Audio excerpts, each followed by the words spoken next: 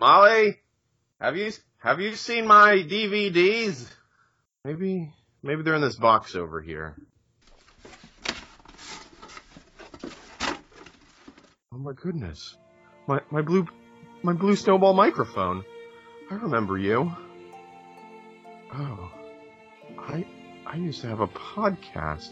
This is my podcast box. Oh. Uh-oh. Oh, wait a second. Uh-oh. Mark? Is that you? Jason?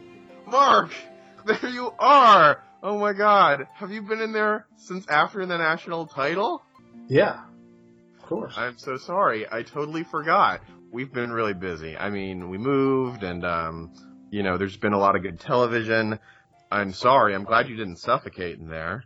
But, since you're here, why don't we do a podcast again? Let's do it. Collect your beach blankets and playthings while you can. For the tide waits for no man.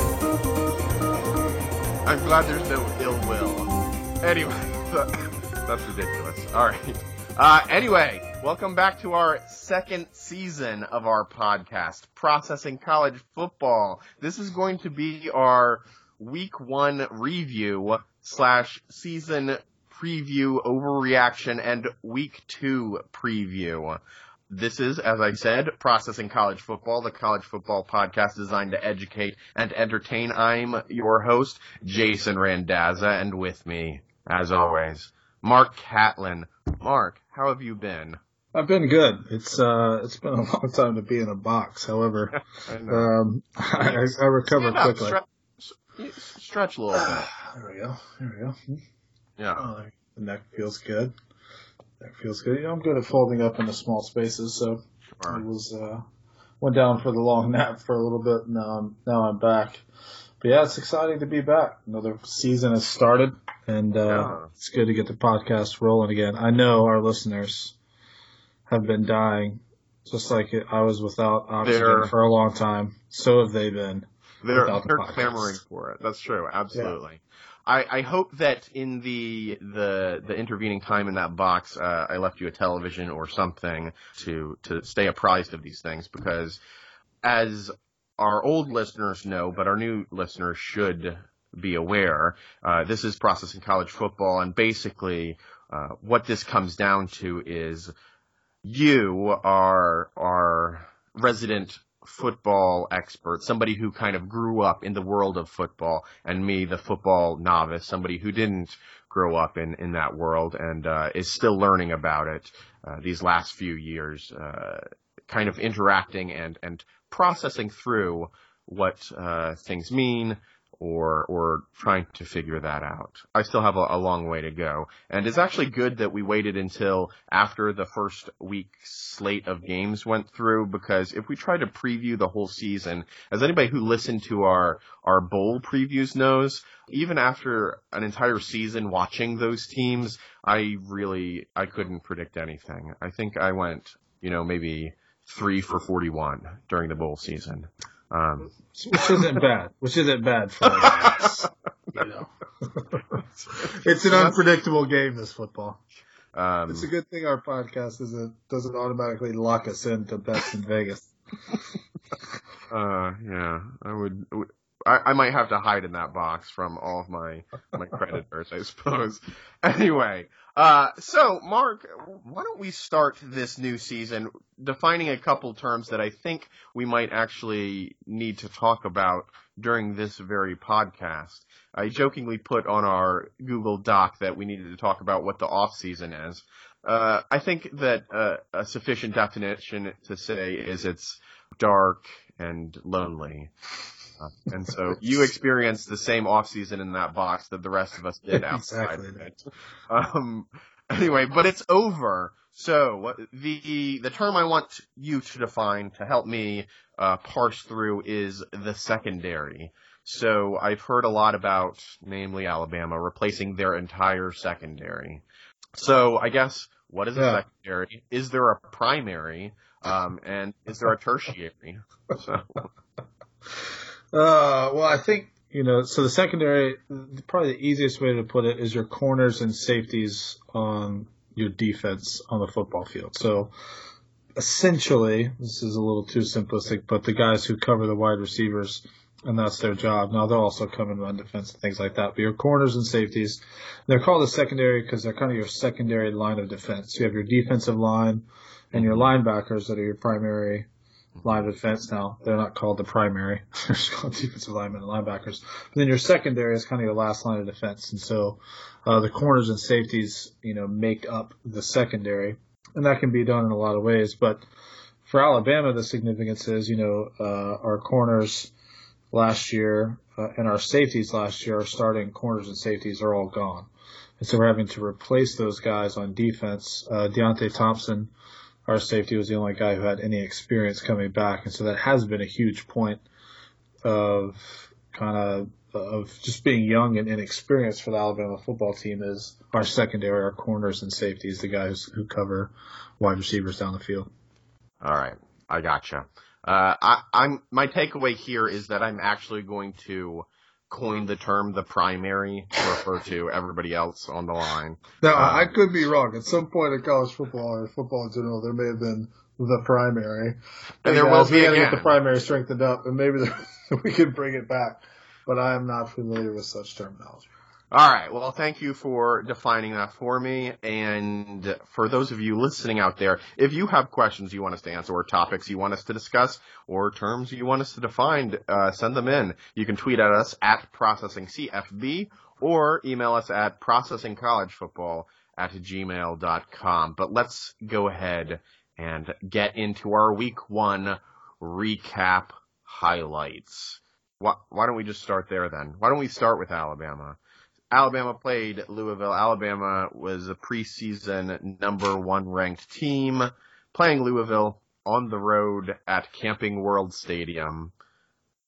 Camping World for all your RV pontoon boat needs. So Alabama ended up winning this game 51-14. And there are a lot of important storyline elements here. So if you were a casual observer and you watched this game, you would say, oh, Alabama did pretty well. And you would be right, unless you talked to Nick Saban, who for some reason was angry about it. But the big storyline here was, who was going to start, Tua or Jalen? The answer, we found out, was Tua. Jalen also played a number of snaps in this game, but really the takeaway was that Tua succeeded far beyond Jalen, I suppose, just to be perfectly frank. Tua threw 16 passes, completed 12 of them for 227 yards. He had 2 passing touchdowns and 1 rushing touchdown. Jalen, on the other hand, had 5 passes completed out of 9 for a total of 70 yards. No production that resulted in a touchdown. And then Mac. Is it Mac Brown? What is his last name? Mac Jones. Mac Brown's the old coach of the Texas Longhorns and North Carolina Tar Heels. Bit of a fall from grace. He's now 3rd-string quarterback for Alabama. Mac Brown.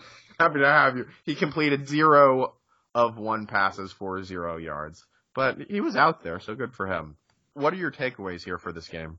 Yeah, I mean, the main takeaway, everybody was looking forward to the Tua-Jalen showdown, and Tua, I think most people knew that Tua would start, and he deserved a start, and he showed why he was a starter at quarterback. He, at the end of the day, can just read defenses better and quicker, and the offense looks completely different when he's running it. So, I mean, that's kind of number 1. Number 2, I thought another takeaway was I think we scored on offense, defense, and special teams. We had a kickoff return for a touchdown from Josh Jacobs. Our defense returned an interception for a touchdown, and obviously our offense was firing on all cylinders, especially with Tua at quarterback. And so, man, that was just from kind of all sides of the ball. We are a scoring machine. And I really loved watching Josh Jacobs get involved. He's been a running back now for a while, and it's fun to watch him go. So, I mean, that's another thing, just scoring from all aspects of the game. But also, I mean, on the negative side, I kind of agree with Saban. I mean, he was a little angry after the game, maybe not necessarily so with one question, but there's definitely some things to be frustrated about. I mean, there were a lot of penalties, 10 penalties for over 100 yards. 7 of those were on the defense. And the defense looked sloppy, and that young secondary that we were replacing, there were some just holes. There were wide receivers running wide open and getting hit by the quarterback, and for pretty big gains. And we're not used to seeing those sort of breakdowns, and that has to do with communication in the secondary and having the right call and knowing what you're supposed to do. So I think those things will get cleaned up, but that's a little concerning. The other concerning thing, at least in my opinion, with what we're used to seeing, is our offensive line didn't block very well, especially in pass protection. And so, Tua is very mobile, Jalen's very mobile, and so they could get away from a lot of the pressure, but the offensive line has got to clean it up a lot. And they weren't great. The running game, it was sort of there, but it wasn't what we were used to seeing. And so the offensive line, I think, and the defense just getting tighter in their communication, in their coverages, and being less sloppy with so many penalties. Those are 2 pretty big keys moving forward. Louisville wasn't able to take advantage of those opportunities, but a better team, especially a better quarterback, will. And so if they're not cleaned up by the time we play somebody, even like Missouri with Drew Lock at quarterback, that could be a dangerous game if we're not communicating well. So my big takeaways are Tua was amazing. Scoring from in all aspects of the game, offense, defense, special teams. And then a little bit of sloppy play on the defense on the whole, and then the offensive line was a little weak. Okay.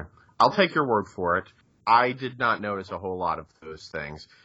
For people who didn't watch the game, and, I can respect that because some people just don't like to tune in to watch 3.5 hours of Alabama crushing someone, but the highlights are definitely worth going back to watch because of what Mark was saying, basically that Alabama was, scoring in some pretty remarkable ways. I know Tua's first touchdown pass under pressure, I think he had a couple of guys on him, if not 3 guys on him, and he throws to the corner of the end zone. It really looked remarkable, and it really required some presence. Yeah, and people were even debating whether or not he actually saw that player there or whether he was throwing it away, but it was a pretty on-target pass. So yeah, and an easy way to quantify the difference between Jalen and Tua is Tua on that drive was either 4 of 4 or 5 of 5, and every pass was a completion to a different wide receiver or running back, or tight end. Damian Harris, then Irv Smith Jr., then Devontae Smith, then I think it was Jerry Jeudy in the end zone. And so he's just distributing the ball all over the place, whereas Jalen tended last year to focus on one receiver, and he couldn't go through his reads. So that's going to be scary moving forward. If Tua can really distribute the ball like that consistently, our offense is going to be pretty unstoppable.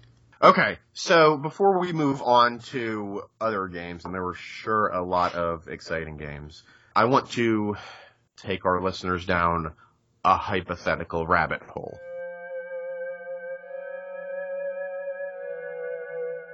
What's up, Doc? All right, so for this hypothetical rabbit hole, I want to ask you a question. What if Lamar Jackson had been in this game? So Lamar Jackson, as most folks know, Heisman winner a couple years back. He was Louisville's remarkable dual threat quarterback. The type of quarterback that Alabama historically struggles with. So I'm guessing whenever Alabama and Louisville scheduled this game, Lamar Jackson probably wasn't playing for them. And you and I were talking back and forth about how, in some ways, it's a little unfortunate that we didn't get to see how this game would have played out if he had been there. But you were of the opinion that ultimately it was a good thing. So what do you think would have happened if he had been in this game with our new secondary and I guess just being as prolific with the ball as he was? Yeah, I think it was good that he wasn't in there just because I would have been so frustrated with our defense a lot more. But to go back, Lamar Jackson's a great passer, but he's also an amazing runner, and so he would have run for a lot of yards. Our defense on run stopping was incredible. I think they had maybe 16 total yards or something, less than 1 yard a rush or something crazy. But It would have been a more exciting game just because Lamar Jackson's involved. I think the scores would have been higher for both teams for two reasons. One, because Lamar Jackson's the game for Louisville, so they would have scored more. But two, I think Tua would have been in more, and they wouldn't have been so freely interchanging Jalen in there. Sure. And we would have scored. It would have been something insane. It would have been like maybe in the mid to high 60s to something in the 20s.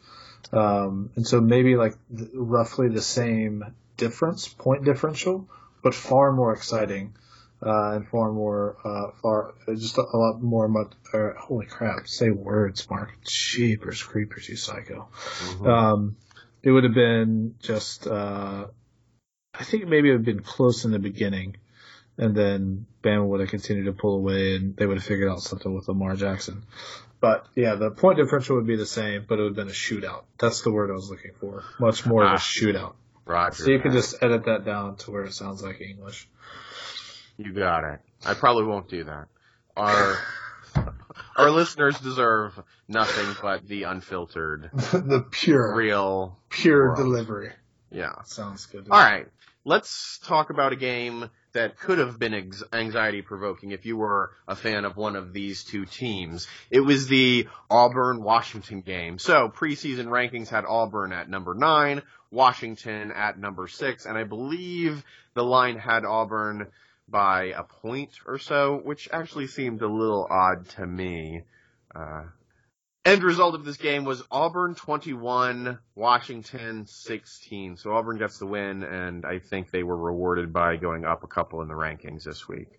I think Auburn's defense basically kept them in this game for the whole time until they could pull away, I guess if you could call 5 points pulling away, because this was relatively close in the second half. It looked like Auburn was dominating for the first few drives. And I texted some folks, and I was like, all right, is it too early for me to write off the Pac-12? And the answer was resoundingly, it's never too early for that. So that's done.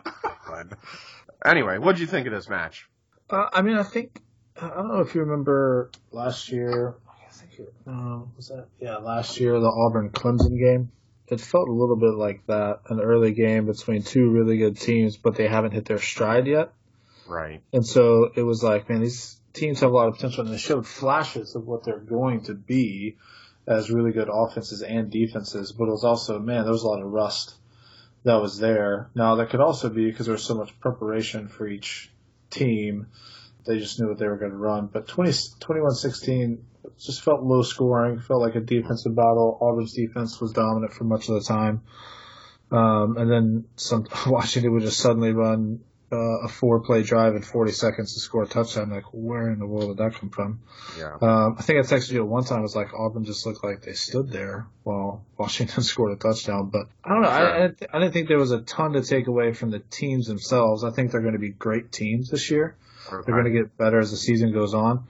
But, I mean, the real takeaway is just the effect that it has. If Auburn doesn't win that game, most likely they're going to drop one in the season because they're in the SEC and it's a tougher schedule. And they'd likely be out of the playoffs. But winning that game puts them in a much better position, even to lose a game down the road in SEC play and still make it. And whereas Washington, if they lose the game, they don't have the toughest schedule in the world, and so they have a much more likely chance of getting back or getting to the playoff, even though they lost this first game. So I don't know. I think they're both really good teams still. And both still have a chance, actually, to make it to the playoff if they run the table from here on out. And even if Auburn drops one, I think they still have a chance. Roger that. Jarrett Stidham looked good in this. As I said, Auburn's defense looked great. Let's move on. Notre Dame, Michigan. Notre Dame was ranked number 12. Michigan ranked number 14. Notre Dame won this 24-17. So, a few interesting things from this game. First of all, Notre Dame at some point was up by a couple touchdowns. I think that Michigan scored the last 7 points there kind of late in the game. Shea Patterson transferred to be quarterback in Michigan, and the the consistent belief, I don't know if it's just with Michigan or most teams that are kind of sitting there on the cusp. They're only a good quarterback away, and there was a lot of hope that Shea Patterson would be that good quarterback at Michigan, especially since wasn't Jim Harbaugh like a quarterback coach? He was a quarterback himself. Yeah, he was a quarterback himself. Yeah, and a good one. So I think that people were a little bit disappointed in Ann Arbor that they did not run away with this game and that they ended up losing. Of course, they were playing at Notre Dame. Perhaps that played into it. It's week 1. We don't want to read too much into any one game until our later segment, which, of course, we will. But Notre Dame did look like definitively the better team here.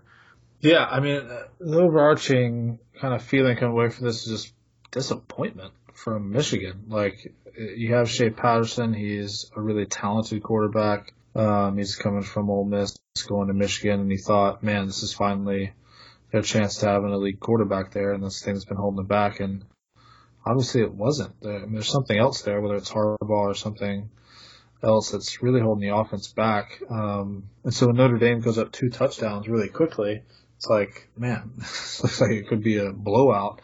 Michigan's defense kind of settles in, but Notre Dame looks like a good football team. Michigan looks like it's still searching for its identity, and so it'll be interesting to see how Notre Dame does moving forward. This is a big game for them to get past in the playoff discussion, so it'll be interesting to see what happens moving forward with Win Bush at quarterback. Their defense looked good. Of course, you wonder if it's just the Michigan offense, but we'll see how these two teams play out. I fear the season for Michigan is going to be pretty rough.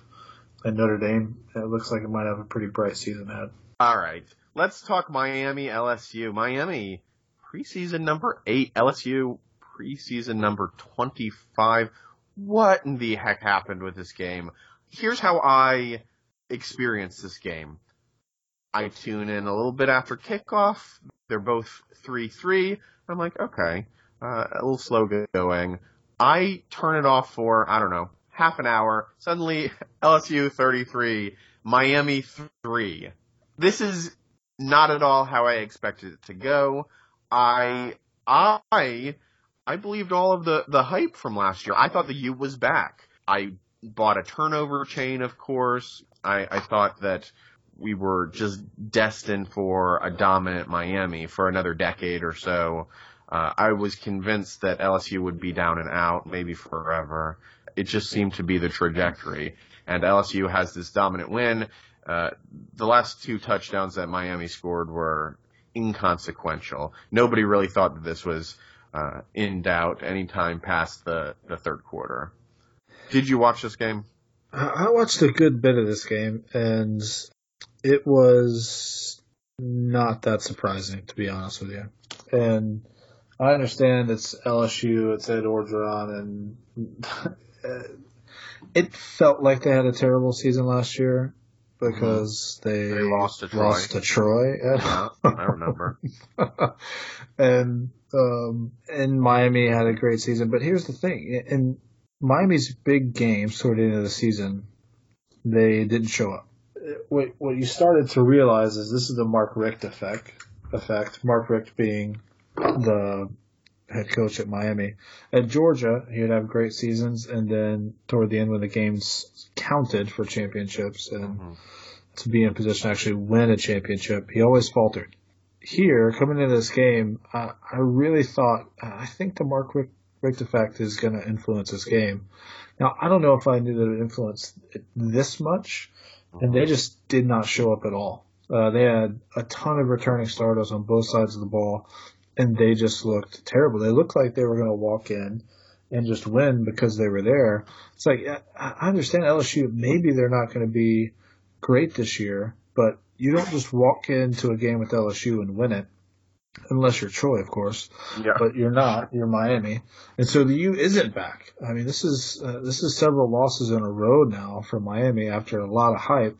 Yeah. And so instead of causing turnovers, I think it's actually 4 losses in a row. Yeah, it's 4 losses in a row, and so it's like, I don't know. The U is definitely not back. So I would read it more as Miami is not that good this year, and less as LSU is going to be really good.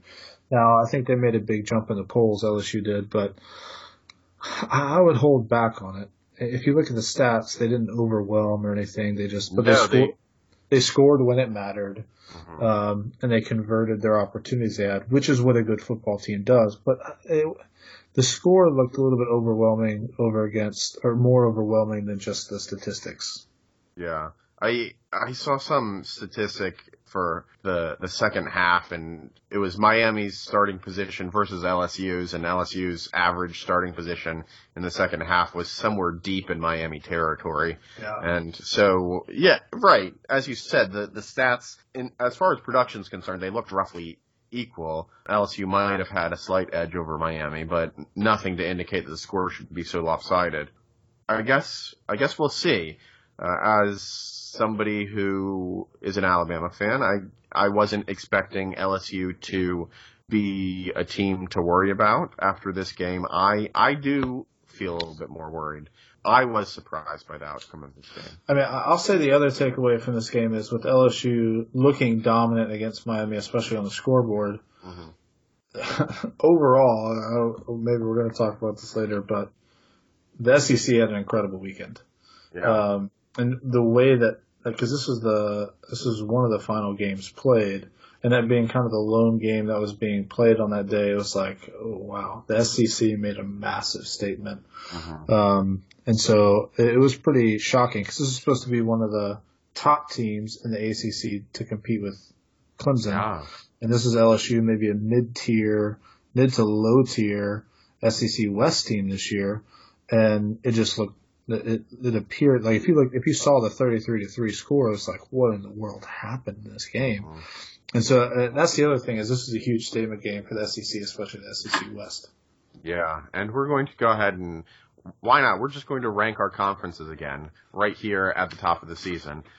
But before we do that, let's talk about an ACC matchup. FSU, ranked number 19, playing against 20th ranked Virginia Tech. Score to this game was 24-3, Virginia Tech. This was Willie Taggart's inaugural game at FSU. I've read a lot of articles about how this is his dream job, and he's kind of coming home. He didn't play for FSU, but he grew up a fan. So Virginia Tech won this, and it wasn't close. I mean, there was one kind of iffy call where maybe an FSU player should have gotten credit for a touchdown when he was tackled over another player and his knee was never down. If you looked at the footage, it really looked like it should have probably technically been an FSU touchdown. But other than that, FSU kind of threatened a couple times. They got into the red zone a number of times, but could not convert. Here's my question, though, is did Virginia Tech play well, or did FSU play poorly, or was it some combination of both? Because, frankly, where this game gets really interesting and kind of a little bit dicey is in all of the turnovers. FSU had 5 turnovers. Yeah. I think that DeAndre Francois, this is his first game back after his injury from the first game last season. He threw 3. He threw 3 interceptions, right? 2 of them intercepted by the same exact player. I was watching this, and when I saw the second interception, I really thought that ESPN was just running a replay of the first interception because it looked like DeAndre Francois threw it into coverage and it was picked off by this one player, but he just had 2 interceptions in pretty much a similar fashion. What's also, I think, not great for Virginia Tech is that they fumbled the ball like 6 times, but to their credit, they managed to recover it themselves all of those times. What do you think here? Should we be writing FSU off? What's going on? Is Virginia Tech the best team in the ACC? Are we in the overreaction section yet? Not yet. Okay.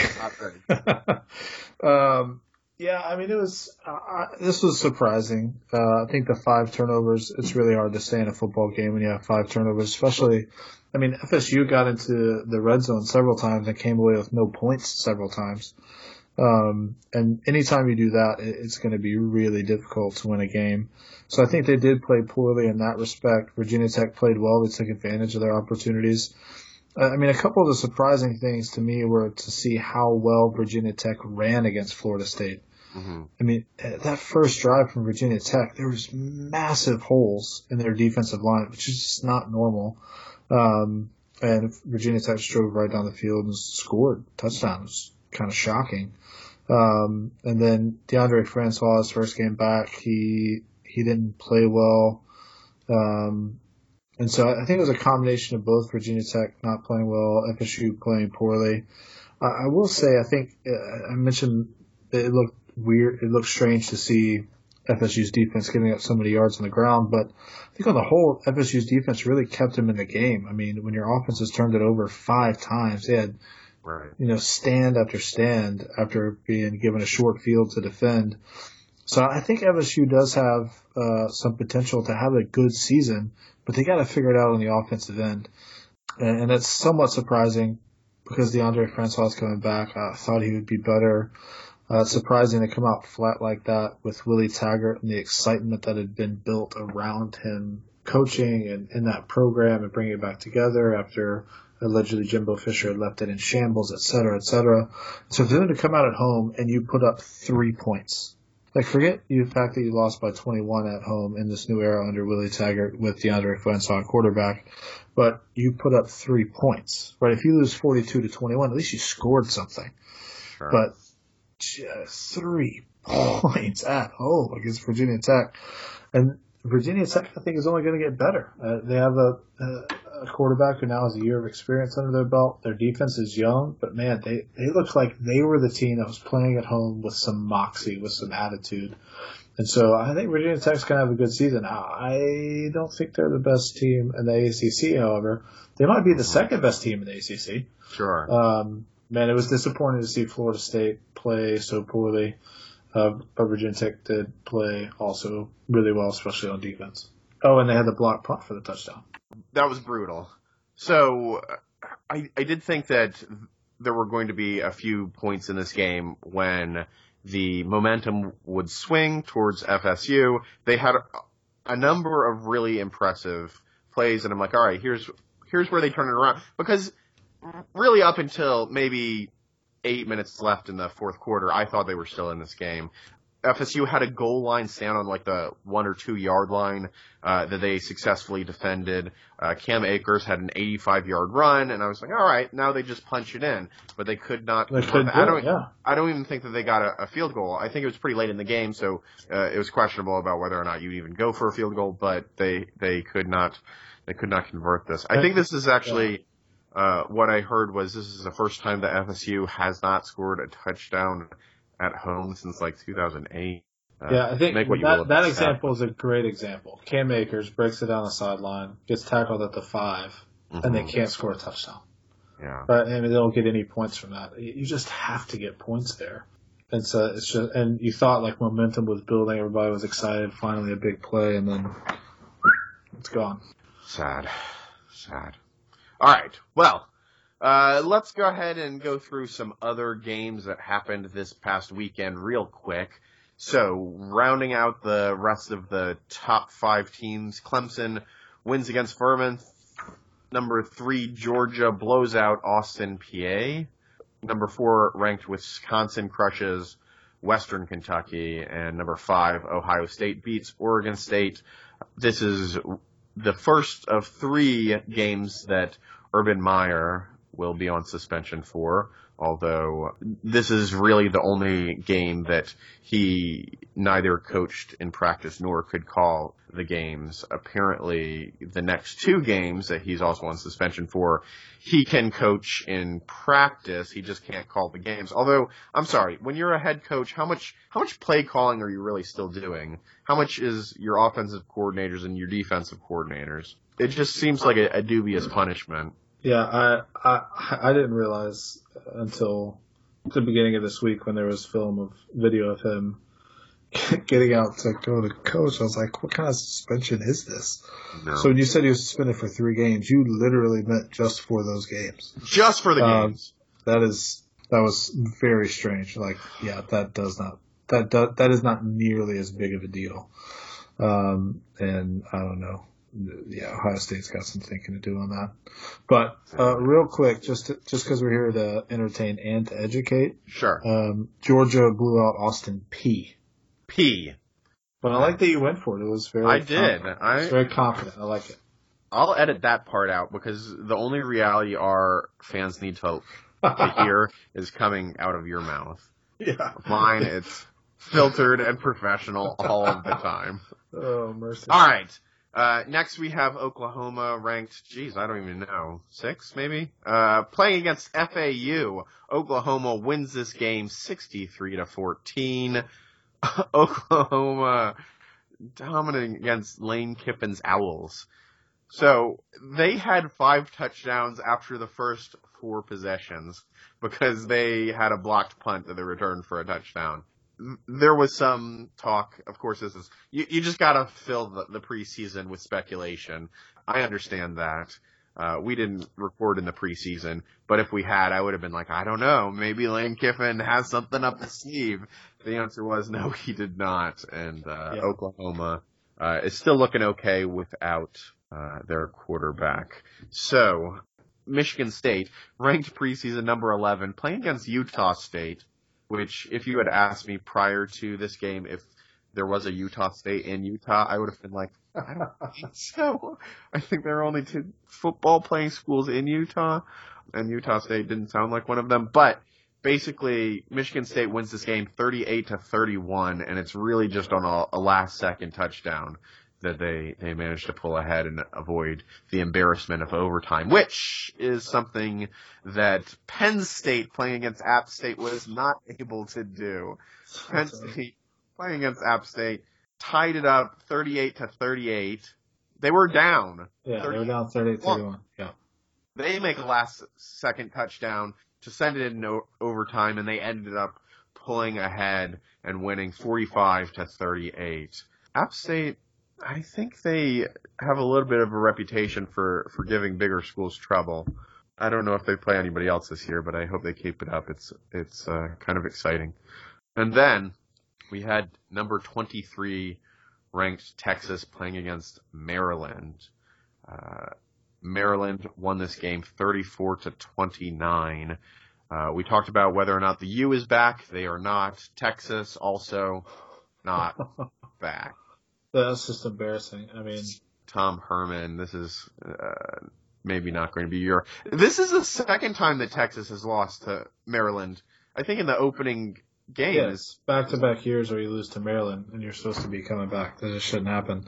But especially with everything that Maryland's gone through over the off season, and so give also some. I mean, Texas may not be back, but give some kudos to Maryland for the death of a player. In the off season, their coach is gone for now. I think their coach is on administrative leave. Yeah, is also a little ridiculous. This is absurd. The strength coach is also, I think, on administrative leave. But I mean, they came out and they played hard, and man, it was exciting to watch them get the win. There was a great interview with the acting coach afterwards, just kind of giving all the credit to the players and the kids that were playing out there. And so, while Texas is absolutely not back, it was cool to see Maryland get a win.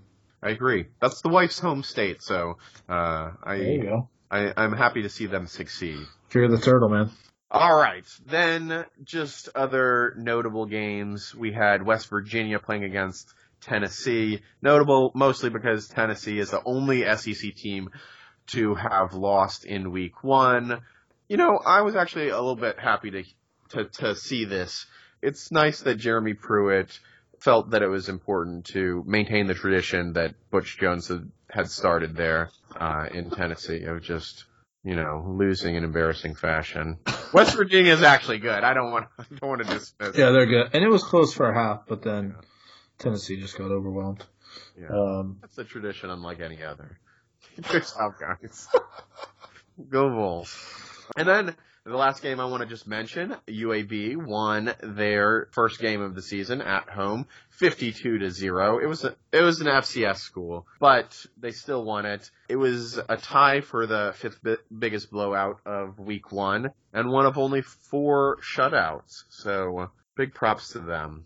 But that will close us up for the week 1 reviews. I'm feeling a little saucy. I feel like I have a lot to overreact to. How are you feeling? Yeah, let's get to it. Yeah. All right. So here's what I want to do. I want to take everything that we learned in week 1, and then I want to extrapolate for the whole season. So week 1 taught us everything we probably need to know. And if you're one of our listeners who is particularly crunched for time, you can listen to these next few minutes and you can tune out for the rest of the season, because frankly, this is as good as the analysis gets. So let's talk about some storylines, some rankings, how we see 2018 shaping up. Quick, right here at the top, who are your playoff contenders, top 4 teams you see at the end of the season, and who are the 2 teams below that looking in? Yeah, I mean, there's a lot of ways to do this. I'm looking at just this first week, and how teams played. I'm not sure that it's going to end up like this, but right now I've got Bama 1, Clemson 2. Okay. And then based on how they played, I have Ohio State 3, Oklahoma 4. Oklahoma. Baker Mayfield's gone. Did you know this? You were in a box. But pretty sure he announced that he was going to leave before I put you there. Wait, Mayfield's gone? Yeah. Is Bob Stoops still coaching there? They just look good. Okay, against FAU. They did, but I almost said this earlier. I would have said the same thing. I thought Lane Kiffin might have a little something for him. Yeah. But I mean, it's just total domination. And as we've already talked about, other teams that were supposed to totally dominate teams like, Utah State, App State, Maryland, teams like Michigan State, Penn State didn't do that. And so, yeah, they did what they were supposed to do, but it wasn't like it was ever close, right? Like you said, 5 touchdowns in 4 possessions. They just look completely dominant in every phase of the game. Kyler Murray looks like he's just like a better athlete version of Baker Mayfield in that game. We'll see when they get to stiffer competition, but right now I've got those 4 on the outside looking in, but just on the outside I've got Auburn and I think Wisconsin. And my bet is I think Wisconsin's going to win the Big Ten by the end. This is really bold because you don't have Georgia anywhere in those. You think they're going to drop a game to Auburn and the conference championship to Alabama? Is that how it's going to play out? I mean, right now I don't have them up there. They handled their business, I guess, but Austin Peay is nowhere near even the quality of FAU. So, or Louisville, or some of these other teams. And Clemson, I just think is good. I mean, they played Furman, so. Yeah. But that's an in-state rival, Furman. Oh, big rivalry. All right, I respect it. So here's my hot take. Okay. I'm going to have Clemson number 1. I'm going to have Ohio State number 2. And Georgia number 3. How do you feel about that? Pretty terrible so far. Okay. And who's number 4?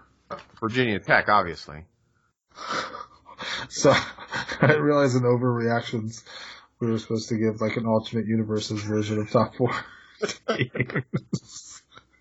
So I'm sorry. Let me redo mine. Okay, number 1 LSU. Sure. Oh, yeah. Well, we're gonna talk about Coach O here in a second, but I think that's fair. Number 2 Notre Dame. All right. Hang on. All right. Let me be a little bit serious here. So I am playing 2 games here. Basically, I worry that Alabama's strength of schedule could bite them in the butt come the end of the season. And I worry that they drop the game to Auburn this year, there's no playoff for them. I mean, sure, chaos could happen, but I just think that their schedule is historically weak, and I'm not sure they make it to the playoff this year. Also, the playoff committee probably a little bit susceptible to the talking heads who will convince them not to include Alabama with one loss. So that's one of the games I'm playing. I'm also remembering that at the end of the last season, I picked against Alabama because all of my picking had gone so poorly prior to that I thought if I picked against them, they would win. And I don't know if you remember who won the national title, but you're welcome. So I have top ranked. I do have Clemson. I'm going to put Georgia actually at number 2, Ohio State, and then my 4th team, I think Wisconsin. Now, don't ask me how the Big Ten championship is working, that both Wisconsin and Ohio State make it in, but I think that's who I have. And I think Alabama's on the outside looking in with Notre Dame, because Notre Dame is chronically on the bubble. So I think that's my safest pick. I don't really know what to say, Jason. Other than I need to bring my A game next time and overreact. Yeah. That is shocking. I won this round, I think, of overreaction. Yeah. Do you want to give your conference rankings? Maybe. I don't know. I feel like I need to put Conference USA 1 right now. Yes, sir. Jeez. So, my realistic conference rankings, SEC at the top, of course. Okay. Which is strange if that's real. And then Alabama has an historically weak schedule in the SEC West, the best division in college football. Anyway, SEC, Big Ten, Big 12, Pac-12, ACC. You're putting... Whoa! You ranked the Pac-12 above the ACC? Who's in the ACC? Clemson? And Virginia Tech? Who knows how good they are? So you have 2 good teams. All right. I'm putting SEC at the top. I think ultimately we're going to find out that the ACC is pretty good. I'm putting them number 3 below the Big Ten. I think we're also ranking these differently. I'm not projecting how they're going to finish the season. I'm projecting where they're at right now. Oh, based on how they played. Yeah, what they look. I mean, Florida State's a bad team. Miami's a bad team. Yeah, but Florida State lost to an ACC team, so there you go. Yeah. So Virginia Tech's better, but Florida State and Miami. Florida State would not have lost to someone of a different conference unless that conference was the SEC. Florida State is just above every other team, but just below Tennessee. So that's what I think. I think the SEC and Big Ten are kind of clearly above the rest, and then it's kind of everybody else. I agree with it. I agree with that assessment. But I'm going to put ACC 3, Big 12, Pac-12 can be at the bottom. But who do they have? Who does Pac-12 have? Just top to bottom, they're more solid. Like, who's the worst team in the Pac-12? Overreacting? UCLA. Washington? Yeah, but UCLA is going to be a good football team. Their bottom is not as low as everybody else's. All right, let's move on. We have a lot to overreact to, Mark, and I want to make sure that I have the stamina for it. So, after week 1, is Jim Harbaugh on the hot seat? He gets fired tomorrow. I think you could be right. Dude, that's just a horrible showing. It's been like next year, next week. Yeah. And now you lose to a rival. If he loses to Michigan State and Ohio State again, I think he's probably fired at the end of the season. Okay. I don't know why you keep him around. You hired him to get you over the hump, and he's not getting you anywhere. Here's the question I have, though: Who do they bring in? Jim Harbaugh was supposed to be the Michigan guy. You know, he had NFL experience. He comes in. You know, he's supposed to be the Michigan Nick Saban, I guess. Only actually from that school. Only he sucks. He's middling, but who takes that job? Like Mark what coach would want to? Yeah, well, or did you what say coach, Mark Richt? You know, what coach will do better? I mean, I don't know, but if you're Michigan, you can't just stay mediocre. You're one of the best traditions in college football. You're one of the proudest traditions in college football. You can't just be mediocre. Yeah. So you go out and hire. You try to make a big hire. Mark D'Antoni. I mean, I mean, whose name is always around when thinking about a Michigan coach? Les Miles. He is doing commercial work these days, so Yes. I'm just saying, maybe bring in Les Miles. I mean, it can't get worse. That's the thing. Take a risk. Is it going to get worse for you? It could get worse. No, it can't. You're 1-5 against Michigan State and Ohio State. It doesn't get worse than that for Michigan. Oh, I see. The name of the game is to win those games, and he hasn't been doing it. I hear you. Okay. All right. Jim Harbaugh, your seat is hot. Is Jim Harbaugh this year's Butch Jones? Oh, gosh, I hope so. It's quite possible. I'm ready for it. All right, let's move on. Ed Orgeron. Is Coach O the greatest coach of all time?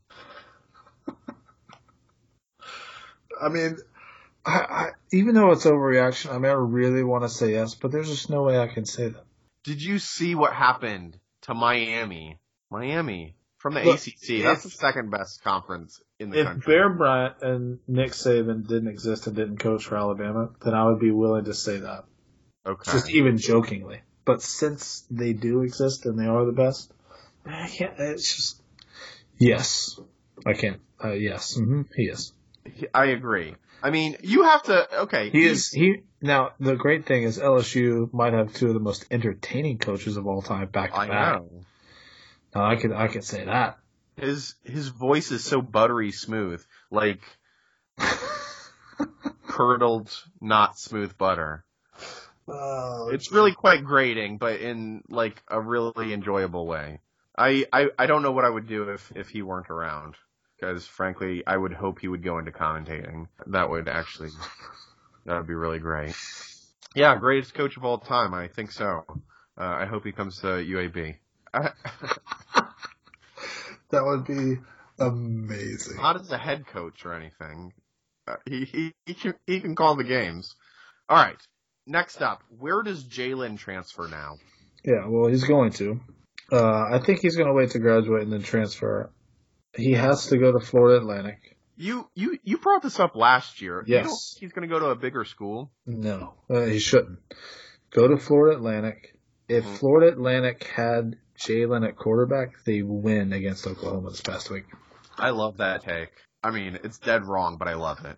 All right. Next up, does Maria Taylor take over coaching at Auburn to exact revenge on Saban for acting like a D-bag? It's just maybe the greatest question of all time. Yeah. And the answer is clearly yes. Oh, I'd really like to see her coaching. I mean, especially in a revenge spot, which it would be all the time. Yeah, old Saban. He needed to tone it down a little bit. Perfectly valid question, Saban. Perfectly valid question. Honestly, like the most valid question. That he is basically setting himself up to be asked over and over again. But all she asked was, what did you learn about your quarterbacks? You could say positive things about both of them. I thought they both competed well, but thought they both played well.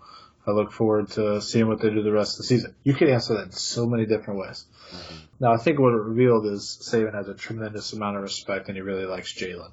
Yeah.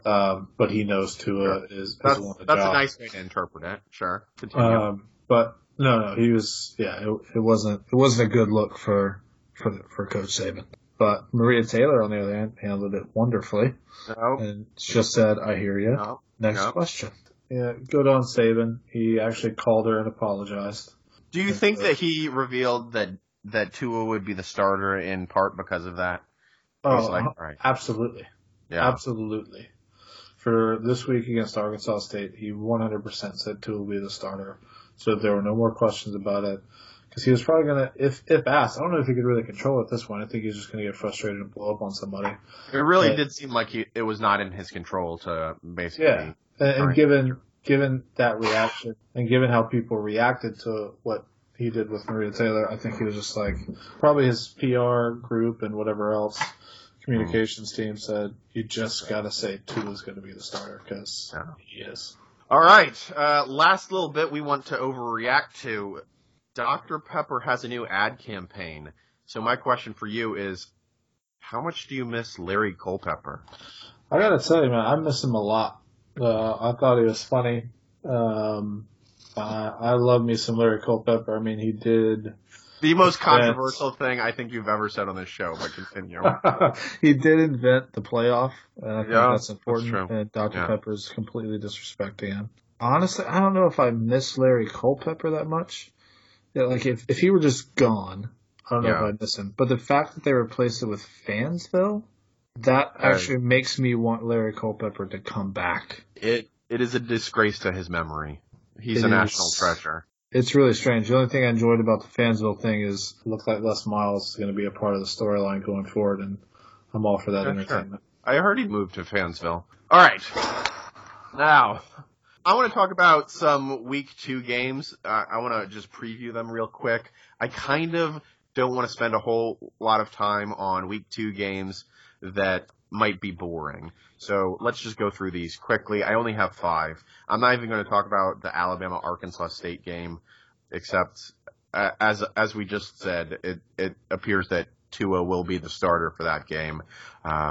They'll win. All right, we just previewed it. Done. All right. Correct. So let's talk about some notable games here. Georgia, number 3, is playing against South Carolina, who is also ranked after their Week 1 win. They're ranked number 24. Georgia is a 10-point favorite here.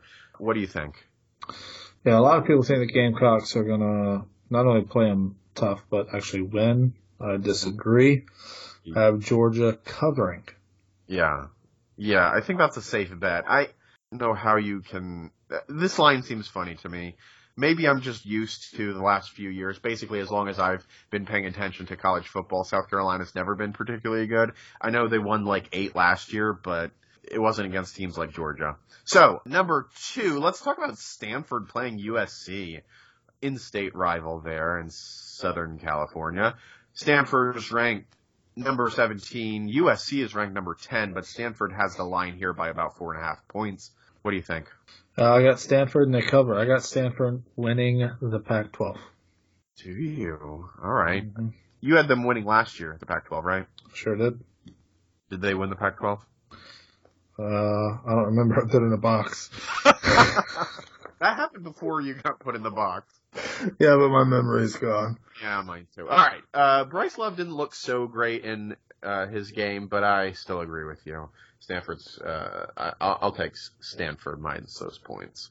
Penn State is playing Pitt, who they lost to last year. Penn State's ranked number 13. Pitt is unranked. They are expected to win by 8.5 points. Penn State, that is. I don't know. I'm picking Pitt in this one. Yeah, I'm going to go Nittany Lions, so that would be Penn State. Hopefully the App State game's a wake-up call. I want to see Pat McSorley do well. I like him at QB, but no Saquon Barkley is... Trace McSorley. What did I say? Pat. Who is Pat McSorley? I don't know, but it sounds like a good old-fashioned Irish name. It does. Oh, Pat McSorley.